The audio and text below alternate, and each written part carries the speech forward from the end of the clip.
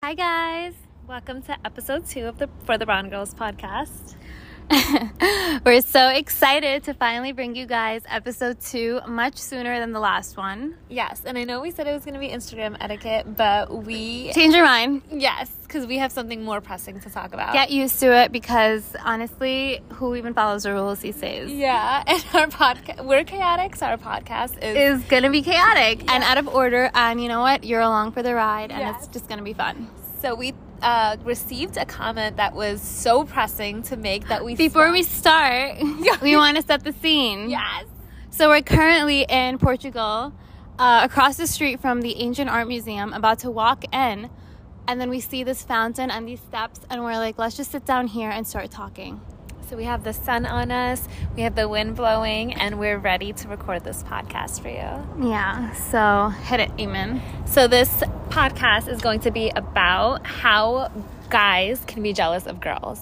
Yeah, so have ever in your heart felt like there is something there that feels like a little bit of jealousy from someone, maybe someone you dated, someone you talked to, an ex-boyfriend, an ex-husband, honestly, anyone who you would normally not believe to be jealous of you as a girl, you were probably right. Yeah. Like, sometimes we feel it, but we don't think that it's jealousy because it's a guy. But we're here to tell you how to check those signs and what it can feel like. Yeah, so a big part of feeling like that in the first place is when you feel like drained every time you hang out with them. And I know we touched upon this on the last episode about feeling like people are energy vampires. And although, like, since we're girls, you know, a lot of brown girls are listening, we think that it's other brown girls, but it can also be guys. They can also drain your energy and want to be you in a sense where they pick up like all the small cues that you do.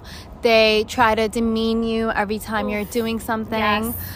If you have like a cool idea, they'll like put it down. They won't believe in it. Make fun of you for it. Yeah, make fun of you for it. Not really like believe in you as a partner would. Mm-hmm. And it's not them being an asshole, even though they are being an asshole, but it stems from jealousy. Right. It's those constant backhanded compliments.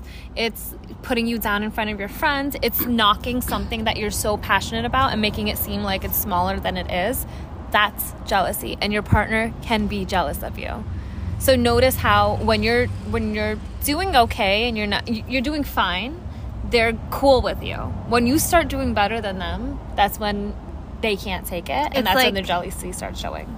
It's like, I can't let her shine more than I shine. Yes. I can't let her be the center of attention. Right. I need to be the center of attention. And it's not even like, let's equally be the center of attention. It's like, no. Anytime you even get farther than me, like even just a little bit, I have to pull you back 10 steps. Right. You can't possibly be more interesting than me. You can't be more intelligent than me. You can't be more well-read. Right. You can't be. And if you are, then that's an issue, and I'm going to drain your energy. Yeah. And these people, most of the time, they're narcissists.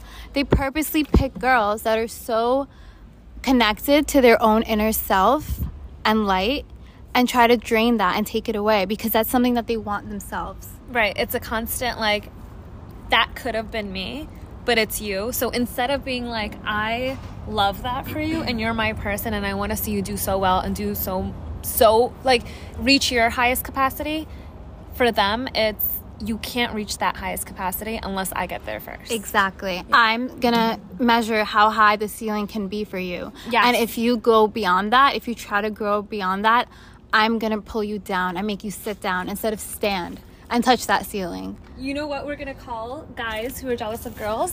What? In a relationship? Glass ceilings. Because they'll act like they want you to go so far, but once you hit that ceiling set for you, they're not letting you out. They're not going to let you break it. No. They try to hold your shine. They're a glass ceiling. Mm-hmm. And I know many of us have dated glass ceilings before. Yes. If you can relate to one of those experiences, you've dated a glass ceiling. Mm-hmm. You might have not known, because I think in our experience when we were dating glass ceilings. Definitely not. I just thought that they were, I don't know, that they hadn't found themselves yet. And how did you feel? I felt a sense of pity, like, wow, I'm so sorry that you haven't, and I'm working on myself enough to continuously find myself. And then another part was, I feel like I'm the giver here. Yes. I'm giving so much of my energy, my humor, my free time, my stories, my fun, and I'm not getting anything back. You're providing such a wholesome and well-rounded experience, and you feel like you're still constantly trying to prove yourself to that other person, because nothing you do is enough. It's never enough. Right. If you ever feel like you're not enough to another person and you have to do that, if you have to explain yourself, you have to constantly improve yourself, that's a sign it's not of being a glass ceiling. Right. That's a sign they're the glass ceiling. Because an energy sucker, like a leech, you'll always have to give more to them. Right. There's no coming back. No. Like, there's no line. There's no line. And, like, they require you to constantly stay in that circle that they've drawn for you. Because if you step out, they'll pull you in. And also, if you do start discovering new things that make them feel some type of way, like, I guess a little overwhelmed, or a little like, oh no, like, what's gonna happen next? What is she doing now? Yeah. Then they have to put a stop to that. Yeah. They're the ones that are a little bit emotionally abusive, or really emotionally abusive. They're the ones that, like, they're so covert, so subtle in the way they are abusive, and they blind you to everything else. Yeah. They're like, you can only see in my direction. You don't you don't feel comfortable venting to your friends anymore. Mm-hmm. You don't feel comfortable, like, hanging out with your friends anymore because they make it such a negative thing. Everything is negative. Everything is a problem. Only their opinion matters. And if their opinion, and you end up wanting their opinion for even the simplest things, because they've set it up that way emotionally to trap you. And when you don't get that opinion, when you don't get that opinion, you feel like shit. Yes. Because they're the only opinion that you value. Mm-hmm. Instead of like your whole life runs through a filter through their eyes. Yes. Because the reason it runs through a filter through their, like, for you through their eyes, is because they've made you believe that they are your whole world. But for them, you're in their world. Like, they're allowed to have other people. They're allowed to, like, do so many things and, like, be this other person, but they want you to make them your world. Exactly. And that can never happen. That can't happen. My world is too full of other universes to ever make it that small. Too full of love, too full of light, too full of so many experiences. You can't just to ever make someone else right. one world. Mm-hmm. That's why it's so important. Here's a very important tip: never make someone else your whole world. Right. Create your own world. Create your own world. Let that person have their own, and allow yourselves to come to each other's worlds now and then. Don't collide them into one space. That's when the issues... There's this quote by Anaïs Nin. She's a famous writer. And she said that... I'm just going to paraphrase it because I don't have the exact words. But she says that I lost myself trying to find myself in someone else's world. And if I hadn't created my own world, I would have been lost forever. And that gives me chills whenever I hear it, because holy shit, what a feeling to be lost and not have found your own world. That is so beautiful. And I have to mention this book that I read. It's and I always bring it up to you, always tell everyone to read it. It's called Welcome Home. And the whole, like, purpose of the book is building a home for your soul. So she goes behind, like, talking about how you get lost in other people, and you're automatically, after you get lost in those people, you try to gain yourself back, and you're just like, okay, I'm me again, I'm gonna invest in myself again, blah blah blah. But, like, you can't just build a home. You have to build the foundation first. You have to find clarity. You have to find inner peace. You have to find all these things before you can start building that home for yourself. It doesn't just get built. Each little brick counts. Right. It's one thing is foundation, one is trust, one is self-love, yes, one is healing. Yeah. And gradually you lay all the whole foundation, and it turns into a home that you've only created for yourself.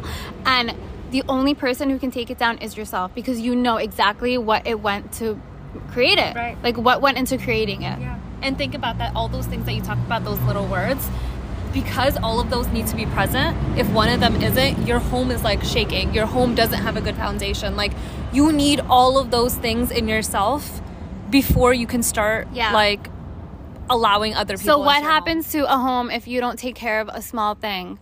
It slowly trickles into the rest of the house, and it destroys it from the inside. It becomes a bigger problem. A bigger problem. If you don't have self-love, if that brick is missing in your home, it's going to trickle into the rest of your home, and it'll be so easy for some glass ceiling walking by to be like, hey, that looks like an easy house to break. Let me fucking tear that shit down. Yeah. And that's what they really do. They tear it down, then they rebuild it all broken, so it only fits them. So they get the largest room of the house. They have all the cool amenities. It's your room, but they just took from your house. And you get like a closet. Yeah. And around that house, they built a glass ceiling. You can see the outside world around you, but now you can't escape. You can never be a part of it. Yeah, because they made you believe that you were combining like two homes. They were really putting you into their home. They made you believe you were creating a home together. Yeah, but they put you into their home. Yeah, under the illusion that it's your home. Right. But it's actually just theirs. And this, Facts. Yeah. It's so important to recognize that and understand it. You have to work on yourself. You have to work on just becoming a better person and creating such a strong home that no one can tear it down. Like, I don't think that there's ever a complete way to avoid a glass ceiling. It's something that you slowly will experience and have to pay attention to, like the small things. Right. But there is a way to avoid it. And that's what we talked about. Like, making sure you have your own home before you're like, hey, come help me build mine. Exactly. No, build your own home. Don't allow that man to like build your home. Don't ever let them first. Yeah. Have a strong home from the beginning. Have a strong home before you allow him in, or else he's gonna try fixing things, and undercover, it's not gonna be fixed. All because your home was better than his. Yeah. All because you are the only repairman for your home. You can't allow anybody else to be a repairman for your home. No. And if somebody else is trying to do like the repairing for your home, it'll never be the same as you doing it yourself. Never. Because you, like you said, you know the foundation, you know the home, you know everything. When you let these outside people in, you never know what they're doing until you hit that glass ceiling and you're like, fuck, I'm stuck. I'm trapped because I allowed this person to try and fix the home for me. Yeah, when I should have been fixing it myself. And it's okay if you ever did fix it yourself, because what do we learn when we try to fix things? We know how to actually fix them, and then we can talk about it and teach others how to fix things. Yeah. So even if it has happened, or if you're experiencing it right now, it's still not too late to work on those little things and start working on your own home. Maybe just like start from scratch on a new home, like on the other side of the world. That's beautiful. Yeah. I hope you guys learned so much about glass ceilings. And if you guys have any questions and comments about this, want us to expand, let us know.